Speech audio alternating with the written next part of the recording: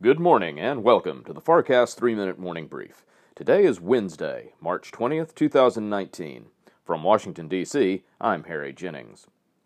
U.S. markets on Tuesday ended the day in line with where they began, but the markets moved close to 1% intraday on a morning rally, followed by a sharp afternoon drop, then consolidated into the bell. The Dow Jones Industrials finished down 0.1%, losing only 26 points to close at 25,887. The S&P closed unchanged at 2832, and the Nasdaq added 0.1%, closing up 9 points to finish at 7723.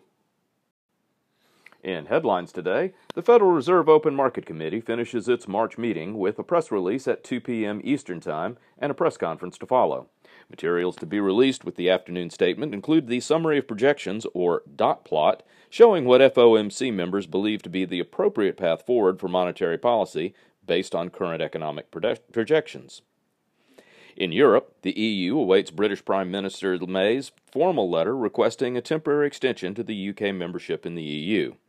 Prime Minister May's negotiated deal to leave the EU has been voted down twice in the UK Parliament by historic margins. If the 27 EU nations do not unanimously agree to the British request, the UK will leave the EU next Friday without customs or trade agreements in place. In overseas markets, Asian exchanges had mixed results in Wednesday trading. Japan's Nikkei showed a modest gain of 0.2%, the Shanghai index finished the day unchanged, and Hong Kong's HSI lost 0.5% in the day's trading. European markets are generally lower in morning trading, with the German DAX showing the largest losses of over 1%. At the lunch hour, the French CAC is unchanged, and the All-Europe Stock 600 is down 0.3%. London's FTSE is the outperformer among European markets, up 0.1%. In commodities, West Texas Intermediate crude oil is down after approaching the $60 a barrel level yesterday afternoon. Currently, WTI benchmark is trading at $58.40, down 63 cents from yesterday's final settlement.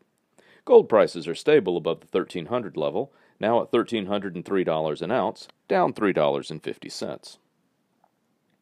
U.S. Treasury prices are moving slightly higher this morning, with yields falling about a basis point ahead of this afternoon's Fed meeting. Currently, the U.S. 2-year is yielding 2.46% and the U.S. 10-year 2.60%. The 2-to-10 yield spread has narrowed to 13.4 basis points. With 3 hours to go before the opening bell on Wall Street, futures are indicating an open on the Dow, S&P 500, and Nasdaq unchanged from yesterday's close.